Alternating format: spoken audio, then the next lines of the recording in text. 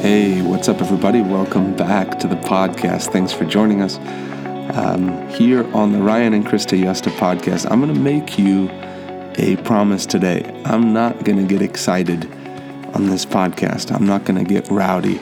I promise you. I'm nursing my voice back to health. I have preached it out the last 4 days at Healing School, and with another week and a day to go, I'm nursing it back to health. So you get to hear me when I sound like a smooth jazz radio host. Welcome to 94.1 Smooth Jazz, The Beat, your local home for the best in jazz. Anyway, so today we're going to get into it here. There was a scripture that I was reading the other day, 2 Corinthians 6, and I was looking for that scripture that said, today is the day of salvation. The verse right after that, though, caught my eye. The verses right after that, Paul says here, he says, we put no obstacle in anyone's way. This is 2 Corinthians 6, verse 3. We put no obstacle in anyone's way, so that no fault may be found with our ministry. Many of you listening to this are preparing for ministry. Many of you know you won't go into ministry, but as a servant of God, as a child of God, there's a standard for your life. And part of our life as Christians is living our lives so that we're not a stumbling block for someone else to get saved. There's a guy that I used to work with who spoke like he was a Christian, but was a notorious alcoholic and, living with someone out of wedlock, like all the smokes, all the signs of this gambles, all the signs that this person does not serve Jesus Christ, but had grown up in a Christian home, so I know Jesus died on the cross for my sins, but becomes a reproach, because if I'm living my life as a Christian and I'm living holy, and they look and someone says, yes, that looks like a Christian, and then they see the other guy living any way he wants, and he says, I'm a Christian, it dilutes the Christian pool. And so there's a standard for all of us as Christians, according to the Bible, of how we ought to live. Paul here is going to give a standard of ministry, but this podcast today will go into both areas, whether you plan on being a minister or not. But he says here, we put no obstacle in anyone's way, so that no fault may be found with our ministry. That's such a huge key. The way you live your life in preparation for ministry, you need to live your life that there's no obstacle for your ministry. There was just a report that came out about a Christian comedian who there was accusations of, illicit text messages, and I didn't read the whole article, but, terrible things were a couple years ago, and who knows, maybe up until recent as well, where he's lived his life behind the scenes with something that will eventually catch up to him and not just affect his career. The worst part of this is not that it's a bump in his career. The worst part ultimately is that sin leads to separation from God. And so if he doesn't get this out of control, something like this could take him out, right? The next thing that it does is someone who's in the limelight becomes a reproach on the body of Christ. He becomes a reason, in the same way that ministers who have fallen over the years, people who have fallen into adultery, it doesn't affect just you. It affects the people who look up to you. There may be people who said, man, I don't really like most Christians, but I like that comedian. And then all of a sudden, he's caught in this sin, and it brings a reproach on Christ. And so there's a standard that God has for us. Verse 4, but as servants of God, we commend ourselves in every way, by great endurance, in afflictions, in hardships, in calamities, in beatings, in imprisonments, in riots, in labors, in sleepless nights, in hunger. I'm going to stop there, and I'm going to jump over to this verse. Man, Paul, this dude was no joke, but so you can see here what he's talking about. If you read 2 Corinthians 11, I recommend you to, he was comparing himself. There were people who came in and were trying to be these super apostles. And he said, well, let's just talk about this. He said, I speak as a fool. A fool is someone who would boast. But he says, but 2 Corinthians 11, but whatever anyone else dares to boast of, I am speaking as a fool. I also dare to boast of that. Are they Hebrews? So am I. Are they Israelites? So am I. Are they offspring of Abraham? So am I. Are they servants of Christ? I am a better one. I am talking like a madman, with far greater labors, far more imprisonments, with countless beatings, often near death. 5 times I received at the hands of the Jews the 40 lashes less one. 3 times I was beaten with rods. Once I was stoned. 3 times I was shipwrecked. A night and a day I was adrift at sea. On frequent journeys, in dangers from rivers, dangers from robbers, dangers from my own people, dangers from Gentiles, dangers in the city, dangers in the wilderness, danger at sea, danger from false brothers, in toil and hardship, through many a sleepless night, in hunger and thirst, often without food, in cold and exposure. And apart from other things, there is the daily pressure on me of the pressure of all the churches. Who is weak and I am not? Who is made to fall and I am not indignant? Paul understood that in his boasting, he was a fool in boasting, but he did it so that they could see. And that encourages you because you're like, man, I haven't been beaten once. Maybe someone listening to this has been received blows because they love Jesus. He said countless beatings. He'd stopped counting how many beatings he had received for the gospel. Here we are in America, and we can't go to all-night prayer for 12 nights because it interrupts our 12 hours because it interrupts our sleep schedule. Countless beatings. Go on a fast? What do you mean not eat for a whole day? Makes you realize we don't have it too bad. We could maybe put a little more skin in the game. But then going back to 2 Corinthians 6, he says, verse 6, by purity. Man, what a key to life. What a key to serving God. By purity. By purity. A pure life. A pure life. There comes a point in your life as a Christian where there has to come a moment where you say, that is no longer an option for me.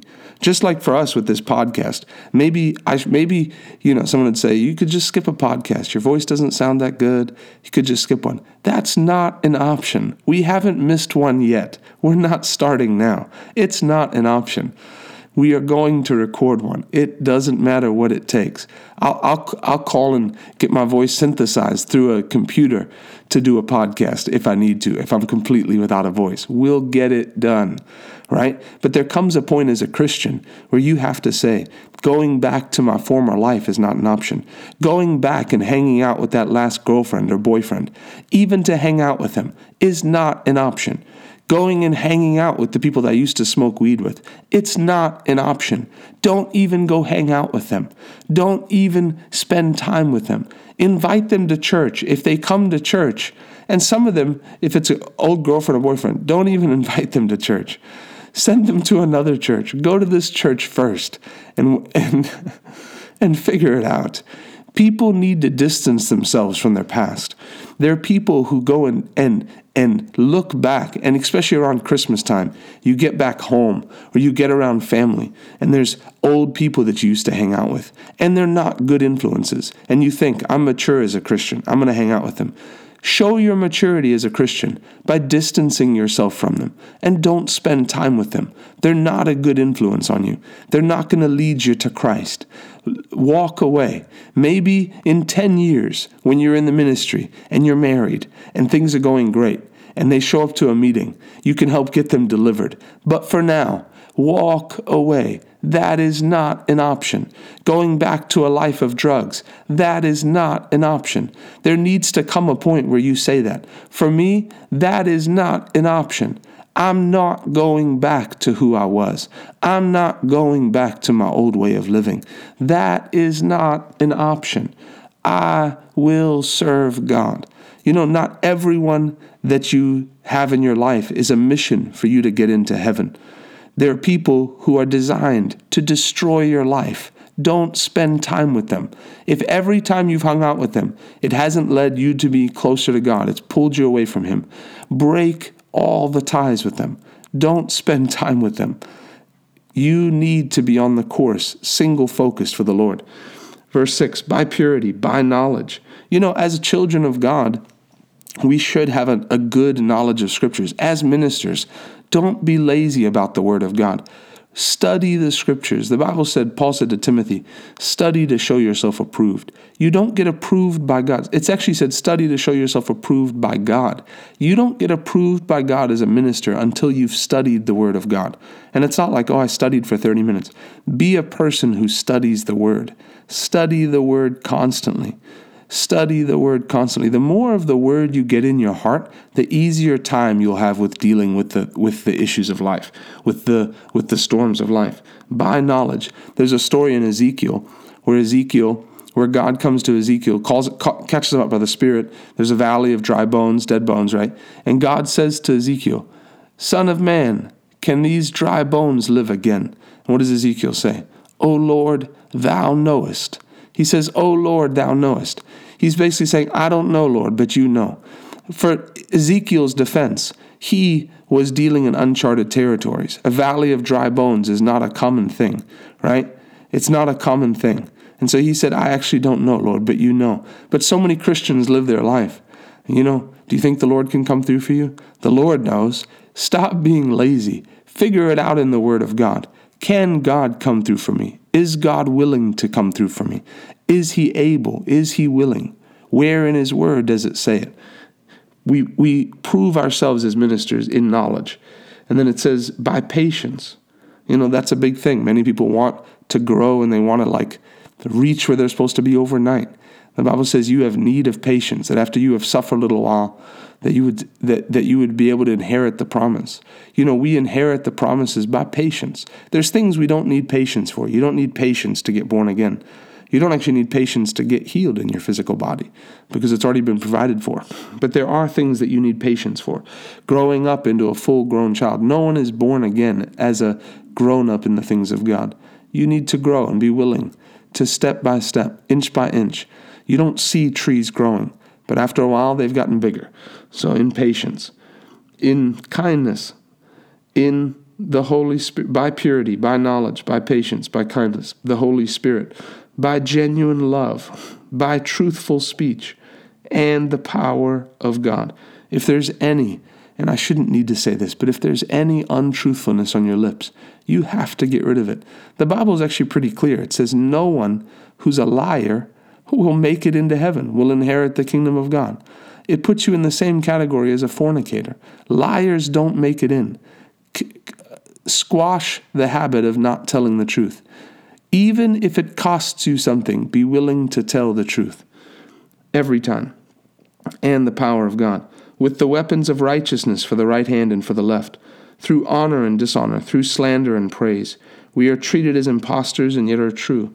As unknown and yet well known, as dying and behold we live, as punished and yet not killed, as sorrowful yet always rejoicing, as poor yet making many rich, as having nothing yet possessing everything.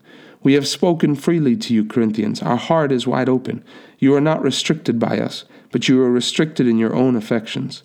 In return, I speak as to children, widen your hearts also. God has a plan for all of us, but it starts with us obeying the Word, letting the Word come in and affect our lives. Let it change. The power of God in the Word is, listen to me on this, the power of God in the Word of God, the grace in the Word is enough to give you strength to do what it says. So when God says, be pure, live holy, the Spirit of God has enough strength for you to live holy. It isn't like, Lord, I need you to strengthen me to live holy. He will strengthen you. He lives on the inside of you. It's about making the right decisions. Purity should be a part of your life. Truthfulness should be a part of your life. Knowledge of God's Word should be a part of your life. If you spend more time reading other books or on your phone, seriously, if you more look forward to Instagram than you do to spending time with the Word of God or with Jesus. This is from John G. Lake. I read this last night. He said, if I find that they didn't have Instagram in John G. Lake's day, but he said, if I find that I'm more excited to talk on the phone to somebody or to read book or to listen to cheap talk than I am to spend time with God, to spend time in His Word, and to spend time in prayer. If I'm more excited to spend time with other people, that means I'm backslidden in my spirit. That one hits hard. Because we make excuses. I need to stay up on the news. I need to see what people are doing. And people struggle to find time for the Bible. And it's very easy to find time for what's on their phone. Why don't you take 2 days and turn your app allowance to 0 minutes and decide, I'm going to spend time with God, and see what happens to your spiritual life? There are some small changes that'll make a huge difference. Because if not now, then when? You wait till God's promoted you? I'll argue that God won't promote you until you're faithful. This isn't about being legalistic, but until you study to show yourself approved, until you move forward, until you get a love for the Word of God. Everything comes out of your love for God. That's the podcast for today. Thanks for putting up with this voice. Please share the podcast if you haven't already. Thanks to everyone who's been posting on Instagram. I love you. Let's go up higher together. God is good. Let's get as much done for Him as we can with our time on this earth. I love you. Bless you. We'll see you soon.